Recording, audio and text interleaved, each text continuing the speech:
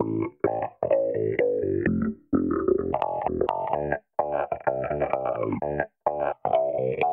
listening to the Ulster Rugby Roundup, the now 2/3 safe Ulster Rugby Roundup, because 2/3 of this week's podcast have got their COVID jobs already.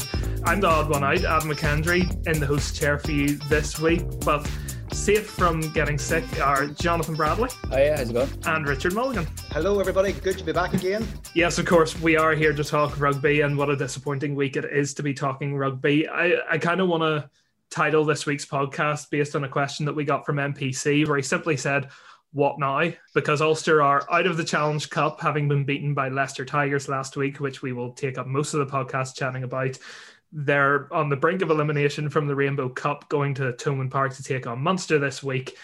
And there's just a general sense of, when will this trophy drought end? Richard, I'm going to start with you because you were actually there. Look, it was good to be there again. And I mean, the biggest disappointment is I had planned to maybe join Jonathan in the author stakes by maybe doing a European Challenge Cup successful story on Ulster, given the way that I've been fortunate to go to all their knockout games. And we all got a bit excited when it was Twickenham. Certainly I got excited when it was Twickenham, thinking, yeah, there's another one I can jump on a train and go up the road to. And confidence was reasonably good going into it. Although I will calm it down by saying that Jonathan can back me up on this. I wasn't overly confident when I saw the teams been announced and all the rest of it. But at half-time, I thought, yep, we're looking good here. And there was a fellow Irish journalist who was with Sky online who was there, and we both had a bit of a chat at half-time and said, yep, looking quite good here. And then it all went rather south after half-time. I thought the selection initially perhaps wasn't quite what I thought it was going to be, and I think that may have had a factor on it. John Cooney's injury at just 3 minutes into the second half, coupled with Steve Brothwick making 3 big changes in the pack, changed things dramatically, and then bringing on Ben Youngs, and then George Ford decides he's going to show why he is England's out half. And it was all rather disappointing, and the season basically ended on Friday night for Ulster. I mean, the Rainbow Cup's still to come, but you know what? That was an opportunity badly missed by Ulster, and it's so disappointing once again for them. Picking up on that selection talk, I mean, Reedy and Lowry on the bench were sort of the two big ones. I can understand Addison being left on the bench given how long he's been out for, but Lowry on the bench was a massive call given how well he's played this season. It's nothing against Ethan McElroy, who is a very talented player, but I really would have thought that Jacob Stockdale would have started on the wing and you would have put Lowry back to 15. That was what I thought, and given the way Ulster started that game and the way they were playing the multi-phases and trying to get the ball wide, I think Michael Lowry's dancing feet could have really made an impact on that, and Stockdale on the wing. I just feel they could have, if you had known the way they were going to start as they did, then that probably was the selection. I wouldn't even have had Will Addison on the bench. You know, I mean, if you're going to bring Will Addison in, you either start him or don't involve him at all, given that he's just coming back and where Ulster had been against the Saints and all the rest of it. Sean Reedy, he's a big ball carrier. And you talk about physicality, he's the kind of player you need to have on in that situation. But look, I'm not going to question Dan McFarland's reasoning. Not that I'm scared of him or anything, but I just feel on this occasion they got it wrong a wee bit. Donal O'Reilly asks, Ulster struggling against Leicester's physicality. How do they address that? What do we make of the physicality, especially in that second half? Yeah, well, I mean, that's the important caveat to add, isn't it? Because you're saying in the second half. So It's not that Ulster got overpowered in the entirety of the game. Like, was their physicality a problem when they were 11 points and should have been 18 points up at half time? No, it wasn't. Ulster's superiority was such over the first 40 minutes of that game that, to me, it wasn't like Leinster against La Rochelle, where you're looking at it and saying, yes, Leinster had a purple patch at the start of that game, but in reality, it was La Rochelle's game for probably 65 of the 80 minutes. Like, Ulster were so superior in that first 40 minutes. So it wasn't like they were too small in the first half. And that would be the only thing that would drive me away from saying that it was purely a case of Leicester were bigger or Leicester had the physicality of, you know, a couple of big Pumas and a couple of big South Africans and Ellis Genge. So to me, and the only reason I'm saying this is because I wouldn't want to simply chalk it up to, well, Ulster are smaller, so they couldn't win that game, because they could. So for me, you have to look at something else. And for me, if you have a game, look, I know that momentum can change. I know we saw it in the last round in reverse with Ulster against Northampton. But to me, when the two halves of rugby are that dramatically different, then it's not so much about physical attributes so much as it is either mental attributes or tactical attributes. You can point to the injury of John Cooney, but I think to simply chalk it up to, well, they're bigger, so we were never going to be able to beat them, when you have 40 minutes of evidence to show that you had found a way to beat them, you just didn't see it through. I think that would be dangerous, because that gets you into a sort of discourse that we have around Leinster when Ulster lose to Leinster. And it's like, whenever they lose to them, it's like, well, what do you expect? That we're always going to lose. I agree with you, Johnny. And I mean, for 40 minutes, Ulster were completely dominant in that. I mean, they were, and I think a lot of that had to do with the fact that they were on front football and they were getting there, and Leicester maybe underestimated Ulster a little bit.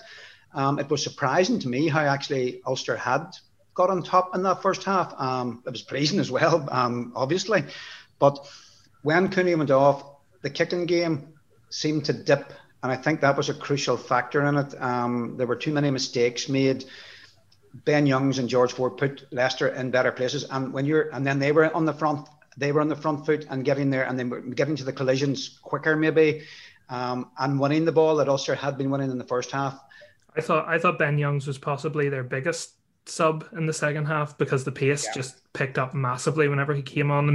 Maybe that's down to Kyle Brink's added influence in the back row, possibly, but I thought Youngs, everything just seemed 100% quicker. I just think the breakdown sped up so much for them in terms of getting to the breakdown and distributing the ball, which is what Ulster had done well in the first half. Like Ulster's, as much as Leicester's pace rose, and it's probably tempting to say, Leicester went in at half time, got the hairdryer treatment and came out a different side, and to a degree they did, but our focus is upon Ulster. So it's, what happened to slow their ruck speed? What happened to their arrival at the ruck? What happened to the options off the 9? What happened to the tactics that just saw the 9? As much as the kicking was too long to be contestable and just allowed Freddie Stewart to really boss that game in the second half, I suppose even if the kicks had been contestable, you could and would still ask, why did Ulster go away from what was working for them in the first half?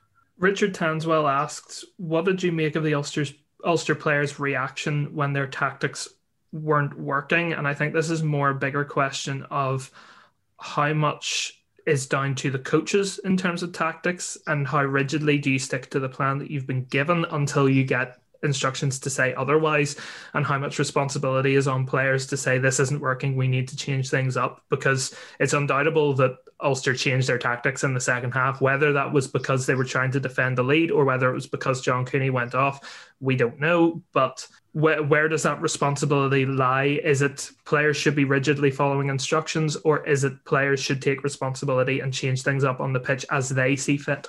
I think you saw, if you go back to the Northampton Saints game, and you saw at half time, and I think I even asked this question at one of the press conferences, saying to Dan, you must have confidence that the players came in at half time against Saints and they knew exactly what they needed to do.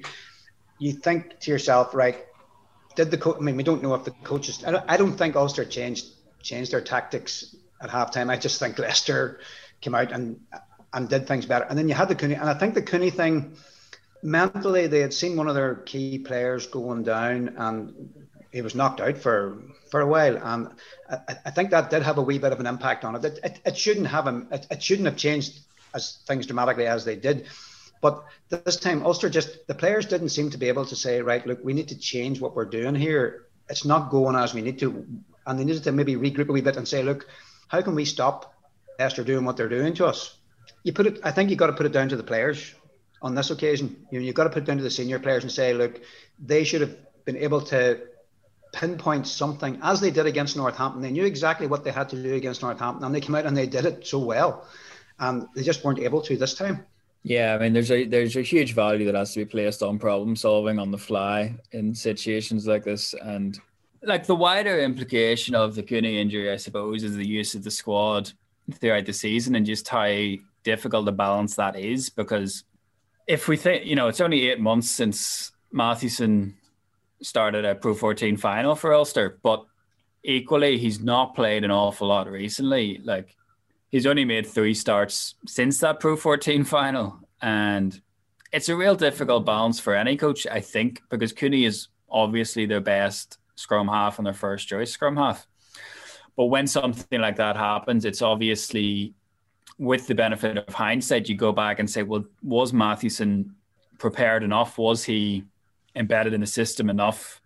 Had he had enough opportunities to shake off the rust? You know, if he was getting 20 minutes a game, say, in the build-up to this game, rather than, you know, I think he came off, 1 minute against Northampton. We saw Shanahan play in the league game, the Rainbow Cup game. So was Mathewson put in a position to succeed there?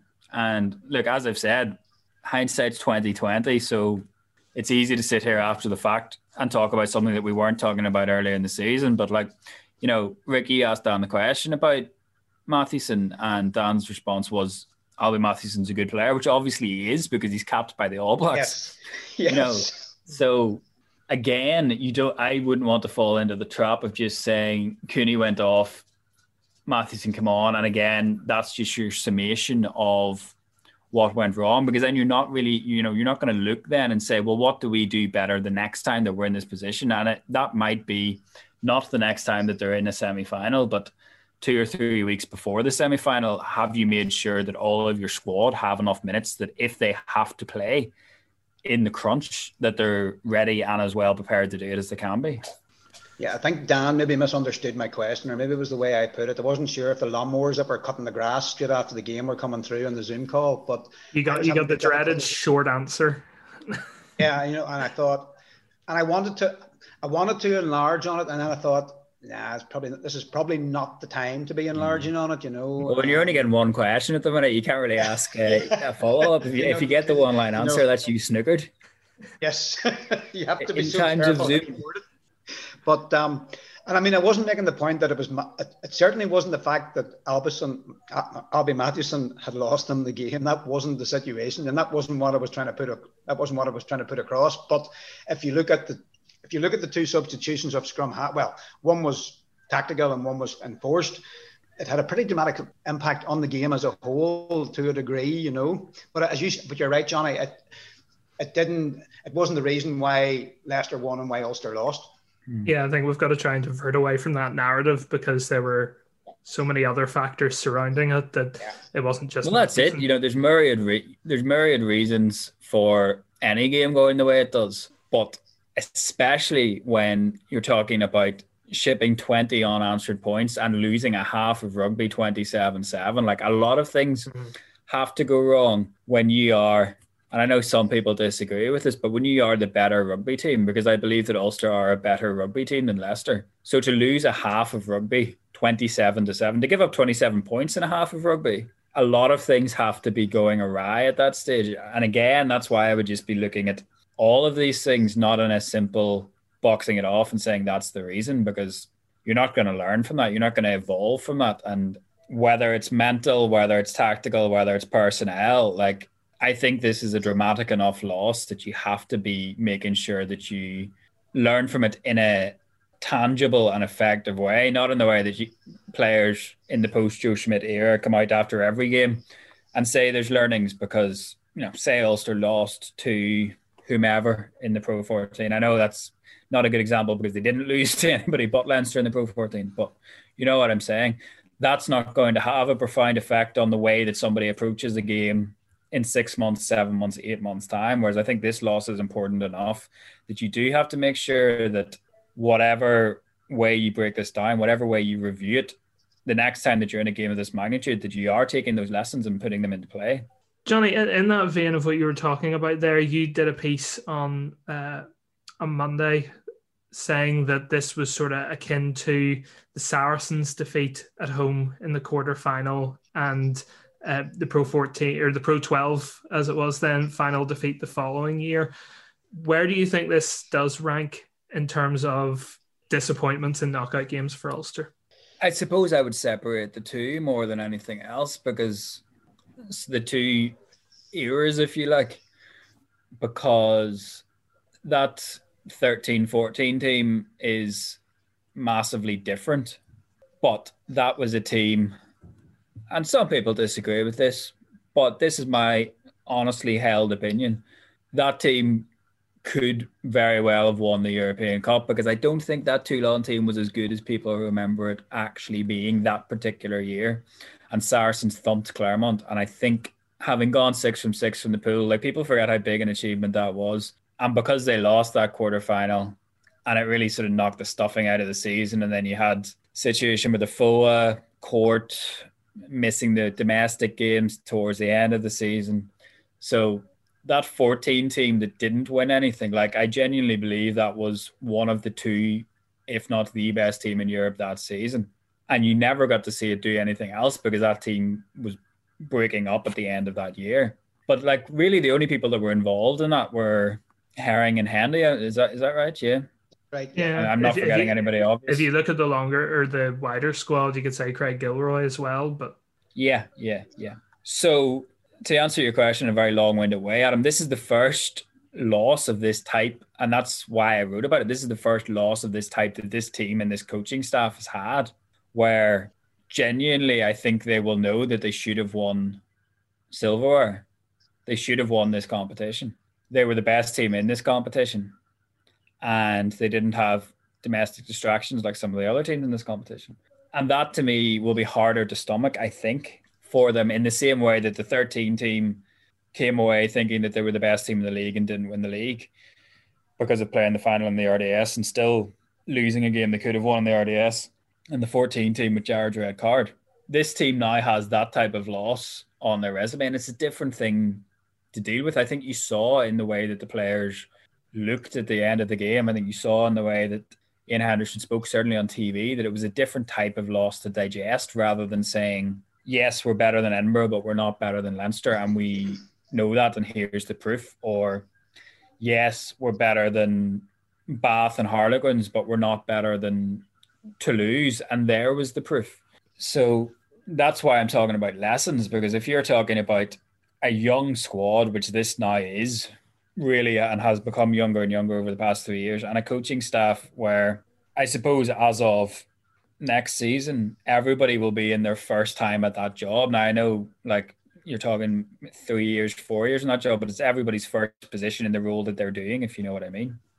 So while I think it's cliched and I think people get frustrated about we'll use this next year, I think this is the type of thing that they can and have to use next year. That kind of disappointment of not achieving what certainly I think they should have done, and what I would imagine the players themselves think that they should have done. Jonathan, I agree with you. This is where you're seeing a team like in 2014 that can actually win, that you have the expectation that they will actually deliver with a trophy at the end of the season. And this opportunity that they had will really, really hurt. And you saw that on Dan McFarlane when he said about, it's going to take a long time to get over this, and it will take them a long time to get over this.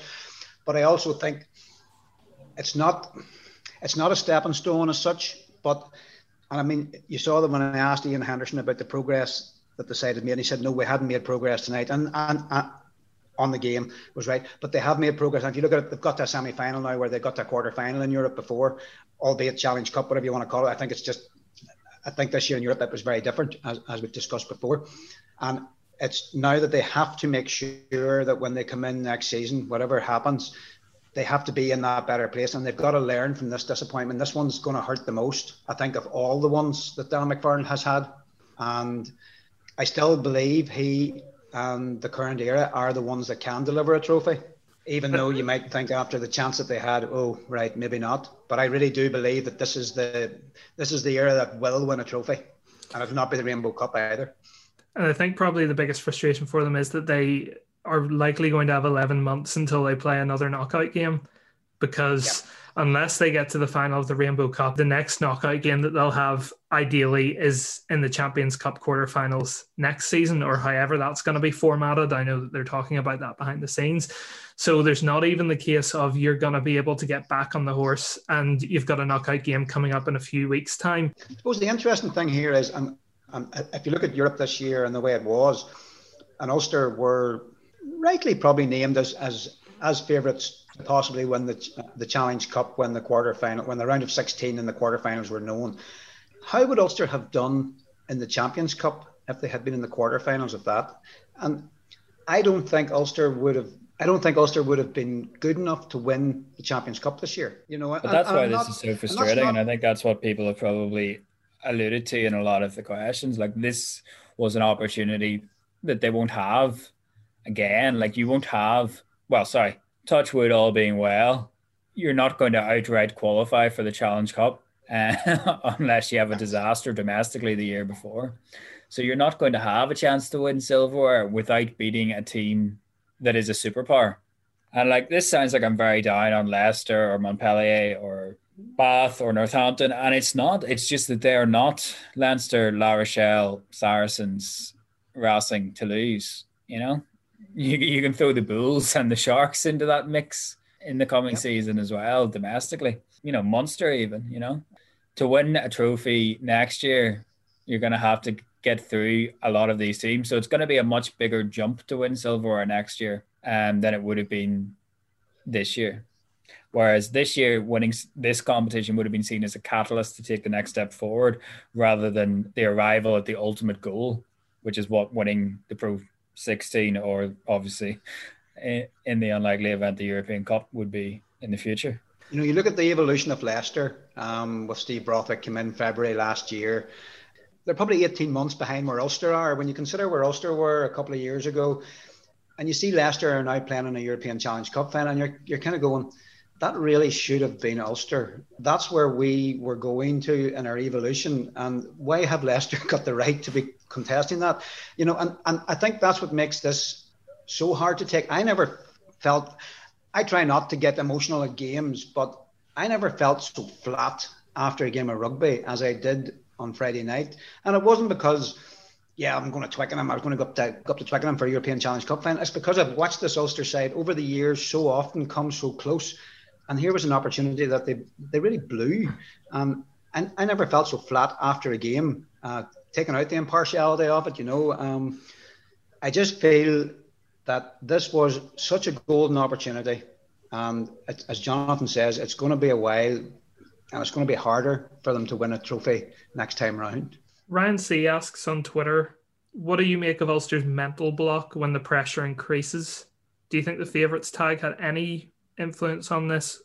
I don't know so much if it was the favourites tag or I suppose because, you know, they haven't always been the favourites in these big games, but there does seem to be a big game block because no disrespect to Edinburgh, but the only team that they've beaten in one of these big games is the team with arguably a bigger mental block over them than Ulster have. One of those teams had to lose last September. So this is, you know, we've asked players about this. Henderson was asked about it on Friday night and said potentially, yes, there is a mental block. It's something that's been spoken about.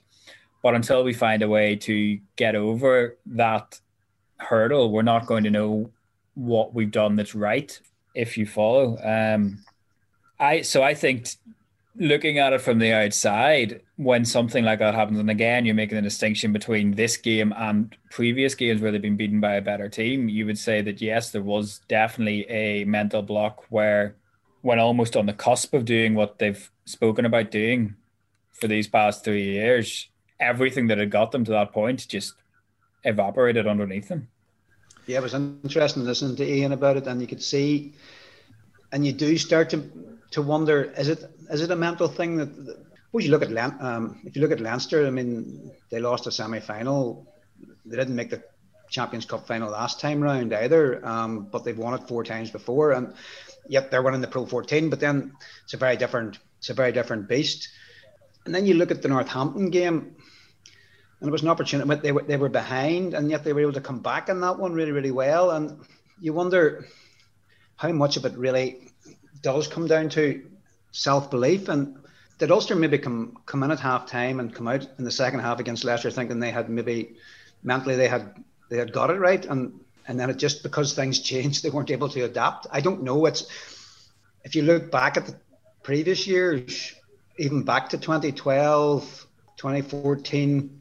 Was that mental block still there too? It's a difficult one, and mentally winning, I suppose, if you win something, it increases your chances of doing it again, as they keep telling us. But they just haven't got over that hurdle yet. Well, and I think we will leave that there and After that wonderfully positive outlook going forward for Ulster, we'll leave Leicester in the rearview mirror and move on. Looking ahead then to this week, it's sort of like the morning after the night before, because you don't quite know what to make of the trip to Thomond Park to face Munster in the Rainbow Cup. Dan said in his post-match after Leicester that French players will get a chance to impress. He's looking forward to seeing some of the guys who haven't had much game time this season to try and put their hand up. What do we make of this game? Because it does sort of seem like an afterthought. I think there was a general consensus that if Ulster had beaten Leicester, then it would be the under-12s would head down the road and everyone would be wrapped in cotton wool for the final in a few weeks. But now you're looking at it as this is Ulster's last chance to win silverware until a year from now. So how are we expecting Ulster to approach this game now in the context of having lost last week? Well, Dan McFarlane's already said that he's going to give people who haven't had game time an opportunity for game time. They've already lost. They're not going to win this competition. It doesn't seem like they particularly care about it, which is their want. They targeted the two competitions that were there. As much as the Ulster Connacht game was very entertaining for the neutral, and as much as the PR machine says that the Rainbow Cup's a great competition, like there's nothing to say that Dan McFarlane there's no law or regulation that Dan McFarlane has to care about it. I'm looking forward to a plethora more captain's challenge and goal line dropouts this week. I suppose the thing about the Rainbow Cup is, from Ulster's perspective, yes, they lost to Connacht. Munster beat Leinster, so Leinster have already lost a game in it. Munster have already won one game, so if Ulster were to actually win this weekend, does that then put them right back in contention to maybe get to a final? It's... The only thing is it's not just the Irish teams, because the Irish teams have dominated the Pro 14 to such a degree. But how many games are, I know this sounds ridiculous given the Pro 14 form, but how many games are Benetton going to lose? Yes. You're absolutely right, Jonathan. Glasgow, and they've got Zebra to play twice now. Now, Zebra were better than them in the regular season, so that's, you have to add that caveat. But even Edinburgh, if Glasgow are as disinterested as they seem to be, Edinburgh could be going into the second half of the competition with 3 wins.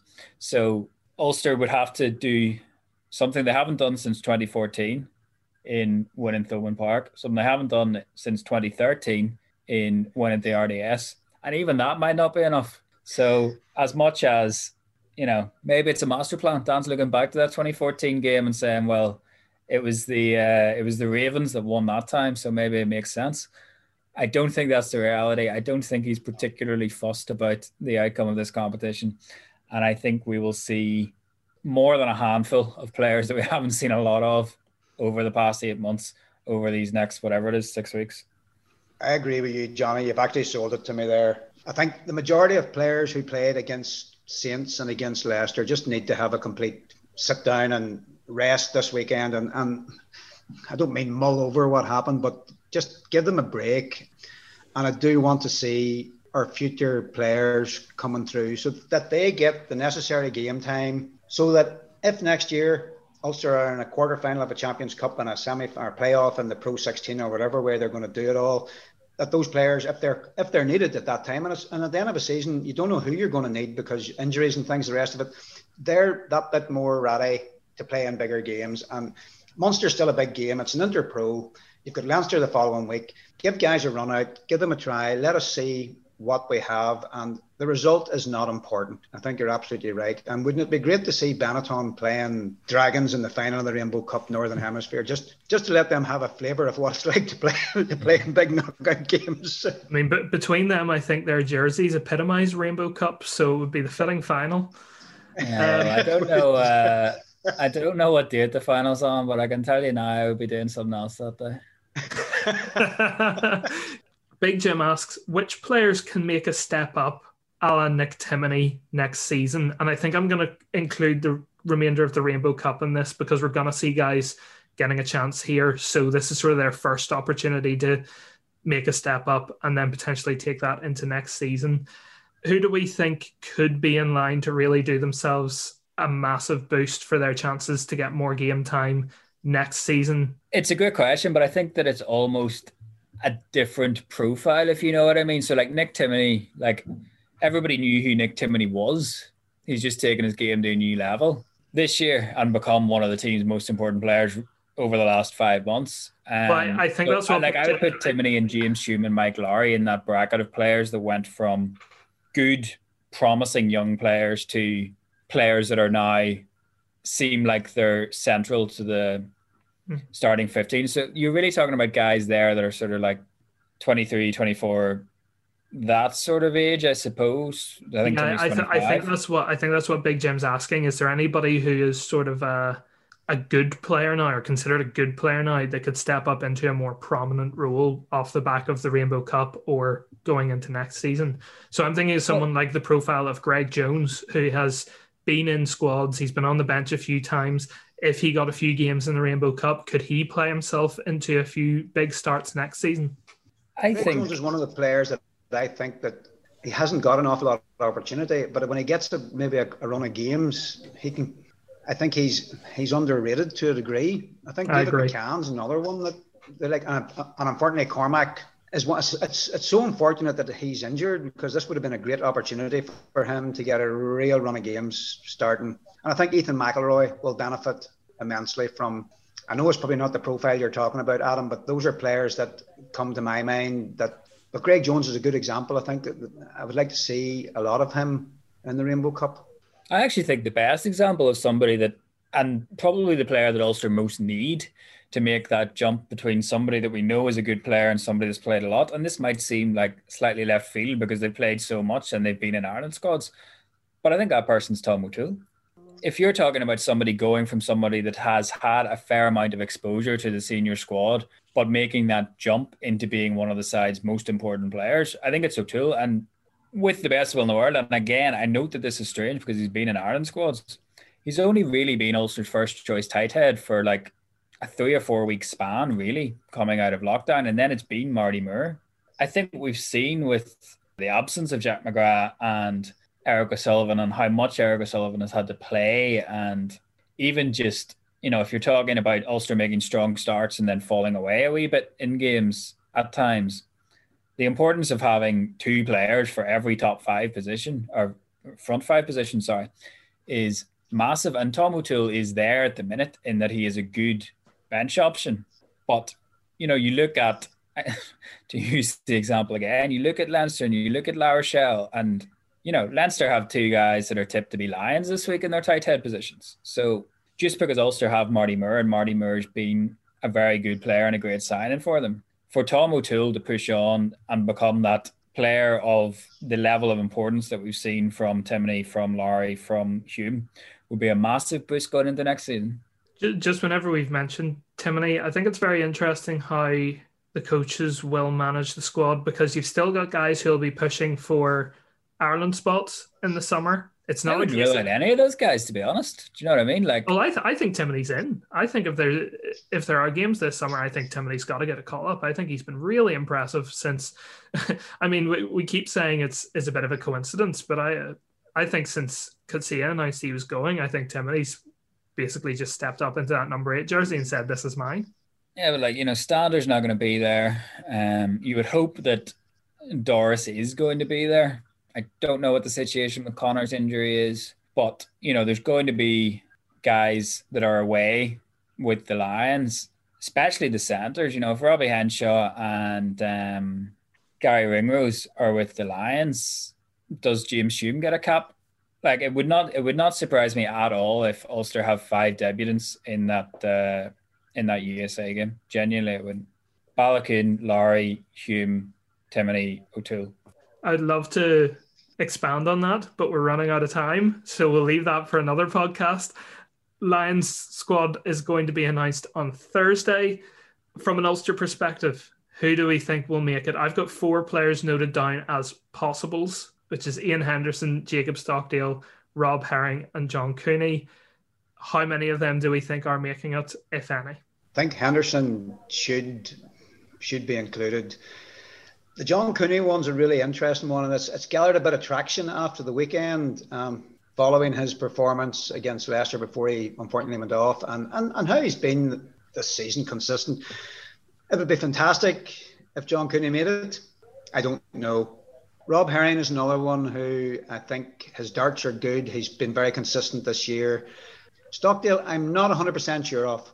I know Gregor Townsend was there on Friday night watching them, but I think you'll definitely get Henderson in there. Definitely. Yeah, I would agree. I think Henderson will go. I think it'd be massively unlucky if he wasn't included as that really the fourth lock. I think Cooney should go. I'm not sure that he will. I think it'll be Murray. I think it'll be Gareth Davis. And I would just have a sneaking suspicion that third spot might go to Danny Kerr. Interesting. So you're going with someone who isn't in a national squad, but isn't John Cooney? If you're going to get someone from outside the Six Nations squads, I think it's going to be at number 9 or it's going to be at number 8. And I just think, especially with Ben Youngs having made himself unavailable over the weekend, I could be wrong. It could be Ali Price, but I just think maybe the reading of the tea leaves, looking at how far out it looked like they were watching Danny Kerr. Now, they could have been watching other Harlequins players. We know that it's also been reported that they were keeping an eye on Marcus Smith. But I would just be inclined to think they've maybe had their eye on Danny Kerr from just a little bit further out, maybe. Cooney, I think, is unlucky. If he had been involved in the Six Nations, which just seems like, I suppose, we did that interview with Jordan Murphy last week and he used that phrase, face doesn't fit. And that does, I guess, seem to be where we're at with John Cooney in Ireland at the minute, which is not to say that he wouldn't have been Gatland's type of scrum half, but he maybe just hasn't had that same exposure that Kerr has had, because it certainly seems like the Lions coaches have had more eyeballs on the Premiership. And, I'd put Stockdale in that boat. Stockdale missed the wrong Six Nations. He never really missed any consistent amount of Ireland games, but I think it would be a stretch to pick him now on the basis of the last year when you look at somebody, say, like Duhan van der Merwe, who was available for that Six Nations, or any of the Welsh wings that Gatland might choose. And then you throw in, the likes of Anthony Watson as well. He's somebody that I'm sure is going to go in that back three, plus, Liam Williams, so. Liam Williams, yeah. I'm going to throw my weight in behind Henderson making it. I think Herring's a dark horse here. Like, he's not your flashy standout hooker like Jamie George would be, with big carries. But Herring is so dependable. Hooker is a position that I think you do just want the dependable option. If you are able to get a reliable 7 out of 10 performance, then you're happy and you move on. And the thing is, Ireland trust him to make the tackles. They trust him to be that jackling threat. So I'm gonna say he sneaks in as the third hooker. That's maybe a bold call. Along with Ken Owens, because I know Gatland likes him, and say Luke Cowan-Dickie. I know George could easily go, but I wonder how much his lack of game time this season has harmed his chances. By the end of it, I think Herring had the best Six Nations out of those hookers, certainly right up there with Ken Owens.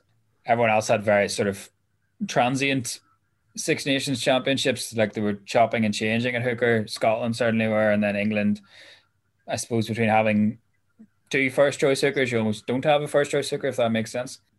But I would just go back to that idea, I suppose, of credit in the bank. Like, I just think Jamie George, with Gatland, especially having been on that last tour, just has enough credit in the bank and that familiarity. Hooker was one of those positions that I think if you were playing in the Champions Cup and had have taken a real run at it, I think you could have forced your way in because it was slightly up in the air. But in the absence of that, I just think Gatland will go with, he'll go with what he knows, which I think is Ken Owens, Jamie George, and I think Luke Cowan-Dickie gets in there as well. Another listener question came in from Glenn Wilmond. He asks, even after a hugely disappointing Friday night, can we still say with so few trophies up for grabs, this still feels like it was a successful season for Ulster? If anything, there were more trophies up for grabs this year because we had the Pro 12, the Rainbow Cup, the Champions Cup, and the Challenge Cup. Wasn't that the thing? Wasn't that right? Billy Burns has scored in all 4 of them. Yeah, only player to score in all 4 of them. I suppose you can look at this question a few ways. From an on-pitch performance perspective, from an on-pitch development perspective, and then from a success wins perspective. How would you guys see it? Yeah, like I think it's an interesting way to look at it, because I think, like Ian and Stephen were having a sort of a good conversation about the level of expectation just in the thread of those listener questions, and how if your expectation isn't that Ulster should be better than whoever wins the Pro 14 and whoever wins the Champions Cup, then you can't write it off as a bad season if they don't. But as I've said before, I think that they should have won the Challenge Cup, so that's disappointing. And they didn't. I don't think they broke new ground this year, and I think that's the way that I would probably judge it in relation to, certainly on the pitch. Like, I know that if supporters are talking about, expectation and their experience of going to games or their engagement with the team and stuff all plays into it. But like, from our perspective, just looking at it in an on-pitch fashion, the expectation is that they take a sizable step forward. So in that first year, they took a sizable step forward in winning games away in Europe, getting to a quarterfinal, pushing Leinster all the way in that quarterfinal, and that was a step forward, in the same way that last season winning that knockout game away at Edinburgh and getting to a Pro 14 final was a step forward. And the opportunity for them to take a step forward and make it a good season this time around was to win the Challenge Cup, in the same way that, I suppose a European semi-final or getting to a final domestically and making it a more competitive game than it had been the last time, bridging that gap to Leinster when they're full strength, would have been a step forward. And so they haven't taken that tangible step forward. And that's why I wouldn't want to call it a plateau, because a plateau makes it out to be a longer period than it is, I suppose. But certainly it's a pause in what had been an almost uninterrupted upward curve over the past 3 years. But equally, like, to go back to what Big Jim's question was with Timoney, like, that's your positive from the season, the fact that Timoney, Hume and Lowry have become massively important players, and next year you probably need like Tom O'Toole and Stuart Moore and Ethan McElroy to become among your most important players. You've got Balogun and Addison back, so that's a big boost for next season. Then you want to be seeing where we saw Izuchuku and McCann and McElroy coming through. You want to be seeing Doak. You really want to be seeing Doak, because obviously with Mathewson not being here, he's going to be the third choice scrum half. You really want to see Tom Stewart, because with Adam McBurney not being here, is it Tom Stewart or is it Bradley Roberts is going to be that third choice hooker? So that, I suppose, that's how you can measure progress in a more intangible sense, but it's certainly not the same degree of progress that we'd seen the past 2 years. So that would be why, I wouldn't say that I see it as a negative season, but I don't see it as a positive season either. And obviously all of this is weighed against the fact that he hasn't played in so long that he's almost been forgotten already. But next season you are losing your best player. Like, as good as, or however good Nakawara may be, and whenever it was first announced, we talked about it in this podcast, that I was skeptical enough about it as a guarantee, as more taking a flyer on a player with a massive, massive upside, but albeit one that comes as a risk. So next season, in order to make a leap, you are having to compensate that. Like, as I say,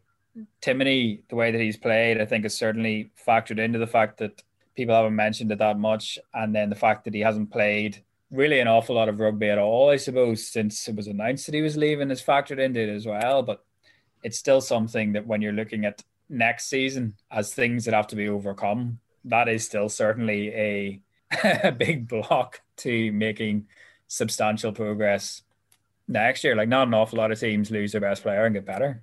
Just to provide a little bit of context before I let Richard give his response for that, Johnny mentioned Ian and Stephen having a chat on Twitter. Ian asked, are the expectations of long-suffering fans too great?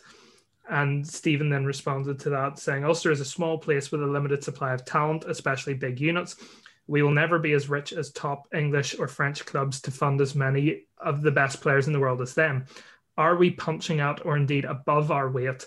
I just want to see them performing to the max for 80 minutes. Richard, where would you sort of rank this season? What Jonathan said.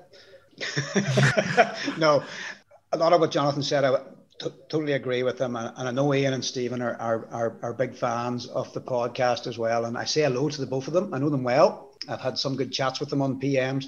But I recall a conversation with Jonathan as we were trying to find the stoop one time, and Dan McFarlane had said that week that Ulster wouldn't be a team in the top 8 of Europe. And we had the discussion around, and as we walked around, as we tried to navigate the streets, we came to the conclusion that at that stage, and this is the start of Dan McFarlane's tenure, that he was actually right. Ulster wouldn't have been one of the 8 teams at that time. You would have said, yeah, you know what? You would expect them to get to the quarterfinals, irrespective of what the pool draws are. I think Ulster have probably progressed enough to say that they probably are one of the best 8 in Europe, even without success. And Jonathan's 100% right. Not winning this Challenge Cup this particular season has put an awful big dent on how things have panned out this year. And he's probably right. They're on a level, and it was interesting. I think one of the listeners PM me to say, was Dan McFarlane's honeymoon period over? I think Dan McFarlane's honeymoon period been over for a while now, and I think there will come a bit more pressure on him now that he has to deliver. Replacing Marcel Coetzee is huge, and I think Nakawara is probably not the player to say, look, he's the big name signing, he's going to do that. Ian Henderson, I asked him, did he see this as being progress this year? And he says, yes, they had, but not obviously against Leicester. They're probably on a level at the moment. It's going to get harder for them. I think we've seen the emergence of some players coming through. And again, Jonathan mentioned them and David McCann and Stuart Moore and Ethan McElroy making the next step. And is that winning a trophy, or is that making the Champions Cup semi-finals next year or final? I don't know. I don't want to be down on them just because they lost the Challenge Cup semi-final, but they probably haven't been as successful as they would have hoped to be this year. And I think you're looking at it negatively that way. I don't think it's unreasonable to say that they haven't been as successful as they wanted to be, because if you're saying that they're one of the top 8 teams in Europe now, why are they not winning the second tier European tournament? Well, to play devil's advocate on the top 8 thing, because we've sort of gotten away from that conversation just because of the way the European Cup's been, this year. But if you're talking about teams that ordinarily you would expect to be in that that you would see as seeing it as a disappointment if they didn't make it, then you've got La Rochelle, you've got Toulouse, you've got Racing, you've got Clermont, you've got Exeter, you've got Bristol, you've got Leinster, and in ordinary circumstances, they would probably still see themselves as at least the 3rd best team in England. You've got Saracens, that's 8 right there. Yeah. And then you've got Munster competing with Ulster. Yeah, and then Munster and Ulster. So, yeah, they probably haven't a right to expect to be in the quarterfinals pre-season. It's all going to depend on the draw, I think it has done in the past 2 years. I think what Stephen was alluding to, I don't think they've got a right to think that there'll be a better team than Leinster either. So it is hard when you're looking at it in that way if you're only going to use silverware as a yardstick, but everything's skewed this year because of the Challenge Cup and because of having that opportunity. But again, I suppose to look at the season as a whole, the issue that more optimistic Ulster fans will throw at you is, well, they won 14 out of their 16 games in the Pro 14 or Pro 12, whatever. But I suppose more cynical fans would point out that they didn't really have any games that they should have lost. That the away win to Connacht was really their most impressive Pro 14 win of the season. They lost the 2 games that mattered. Fair enough. Red card, whatever, in the home game against Leinster. But I think you're right, Jonathan. I mean, the Pro 14 or Pro 12, and we've talked about this before, it wasn't as competitive as it had been in the past. And if you look at Ulster's performance in it, 14 wins out of 16 is a pretty good return in any year. The 2 games they lost, well, they were to Leinster, nothing new there. But then when it came to the Challenge Cup, you were playing, okay, Harlequins didn't field the side that they'd been playing in the Premiership, which had put them in the mix for the playoffs. But if you look at their performances in England, aside from Leicester, where they did dominate for a period, they stepped up to the mark in Europe. And that is probably a big plus in a way, even if they didn't win the competition or have the chance to win the competition to get into the final. And you're right in what you're saying. When you do actually, after I had thought about the top 8 in Europe again, I kind of right enough, Ulster might be stretched to be the automatic 8 again, which was that. Well, I suppose Saracens are the outlier, aren't they? So you can discount them because they're not going to be in it next year anyway. So then there's 7, and it's really like Ulster, Munster. I think both probably think that they're the 8th best team there, I would guess. I think for me the frustration is you get whenever you break it down into the different categories that I mentioned. This season has undoubtedly been a positive in creating depth because I think you've seen a lot more players coming through and you've seen a lot more guys being entrusted with game time in previous seasons. Guys like Izuchukwu, McCann, McElroy, Moxham coming through as well. But the issue is the top end progression hasn't been there. So you haven't seen the so-called first 15 taking it to the next level that I think you probably wanted. So while in the Pro 14 you win 14 out of 16 games, that can be put down to squad depth and being able to rotate better than other teams and being able to keep guys fresh and coping with your losses. But whenever it came to the Gloucester game, they couldn't get it done. The Toulouse game at home, they couldn't get it done. Leicester away, they couldn't get it done. And the 2 Leinster games, they couldn't get it done. So that's why it's a really frustrating season to look back on. It's not even done yet because we still have the Rainbow Cup to come, of course. So you're mad about stop trying to sell the Rainbow Cup, will you? Season's over. I'm just saying the season by way of games isn't over. I couldn't care less whether they win it or not. But from my perspective, like if you look at the different facets of the season, there are positives to take in one degree, but not too many to take from another degree, and that's why this season just falls right smack dab in the middle of it's not a negative season, but it's not a positive season either. Yeah, I think you're right, Adam. I mean, the Gloucester game away, that was a game Ulster should have won. There's no doubt about that. To lose at home, you were kind of thinking, well, there's a potential they could win that game, and they didn't, and they probably should have won that game at home that time, but didn't. And then the Leinster, the first time they met Leinster, you kind of thought, I was actually confident that they could turn Leinster over at that time. And then the red card kind of skewed that game a bit, so you never really got a true reading of how it was going to be.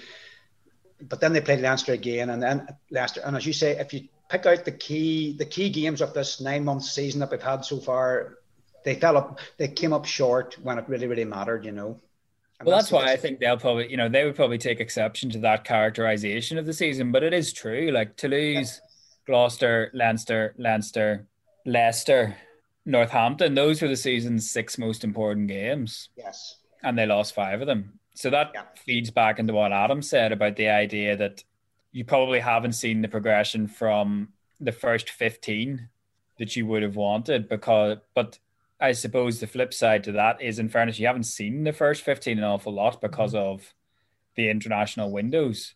So while Ulster had a very settled first 15 team, I think under those first 2 years of Dan McFarland, the idea that that's now changing. So it's like whenever Luke Marshall and James Hume are both fit, who's the 13?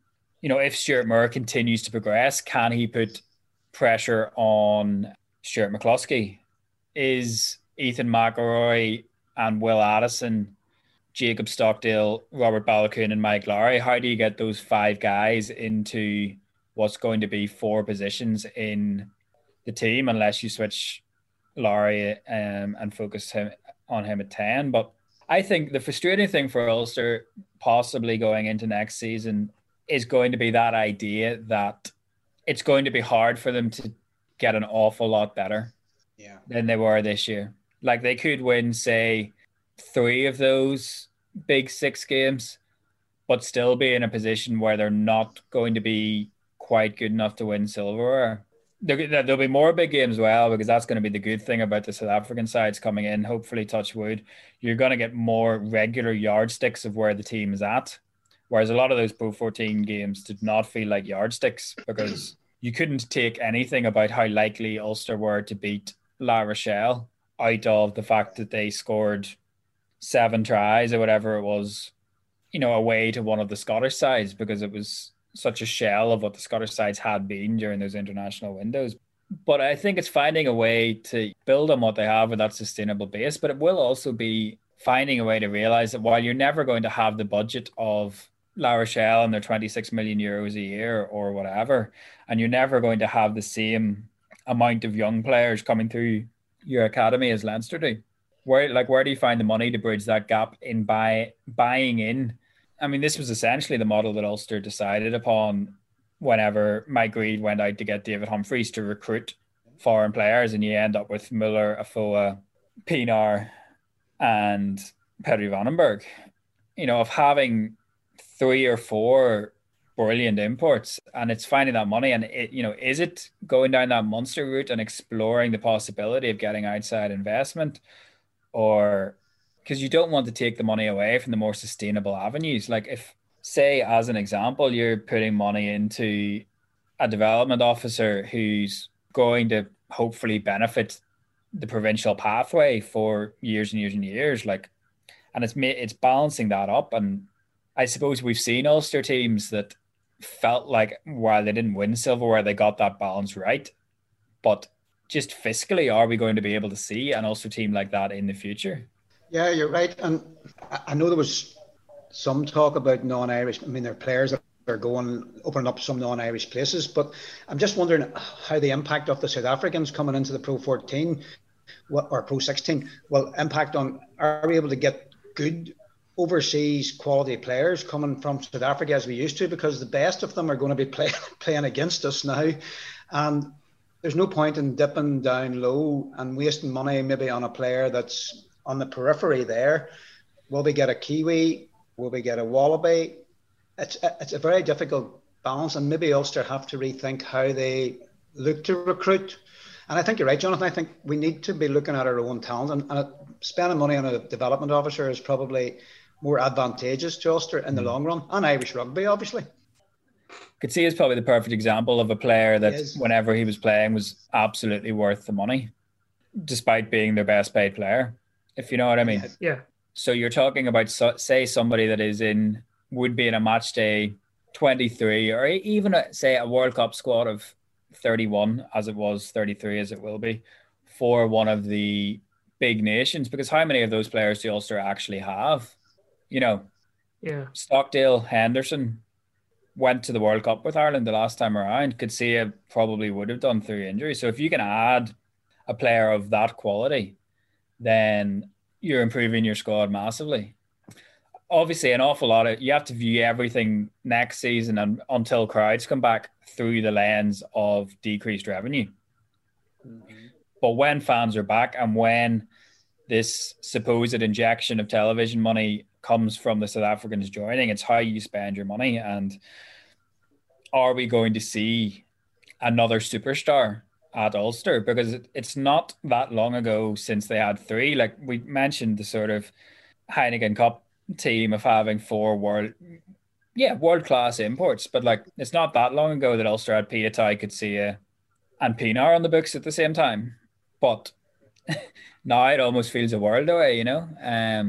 So it's very difficult to bridge that gap. And just while we compare everything to Leinster, it's also worth noting that Leinster are having their own week of gnashing of teeth and wringing of hands at the minute, because, you know, they're like looking at it, well, that's 3 years in a row we've come up against a team that we just haven't had an answer for in Saracens twice and La Rochelle. So the mood of not even just the media, but the conversation around Leinster at the minute is actually very similar to Ulster. It's just that the stakes are different. Well, gents, I'm afraid that's all we've got time for this week. Thank you very much for your company. To Richard in England, hopefully we'll get to see you again very soon, now that your travails following Ulster have unfortunately come to an end for this season. Yeah, no, I enjoyed my wee run there. It was great. Really good to be on with you guys today. Good to see you. Jonathan Bradley, thank you very much. Cheers, lads. Thank you very much. Thank you very much to all of you guys for asking your questions. Blown away by the responses we had this week. Thank you very much for listening. We will see you all next week when we look back on the Munster Rainbow Cup game that apparently nobody cares about but me. And then we'll look ahead to Leinster as well. Thanks very much for listening. All the best. Stay safe.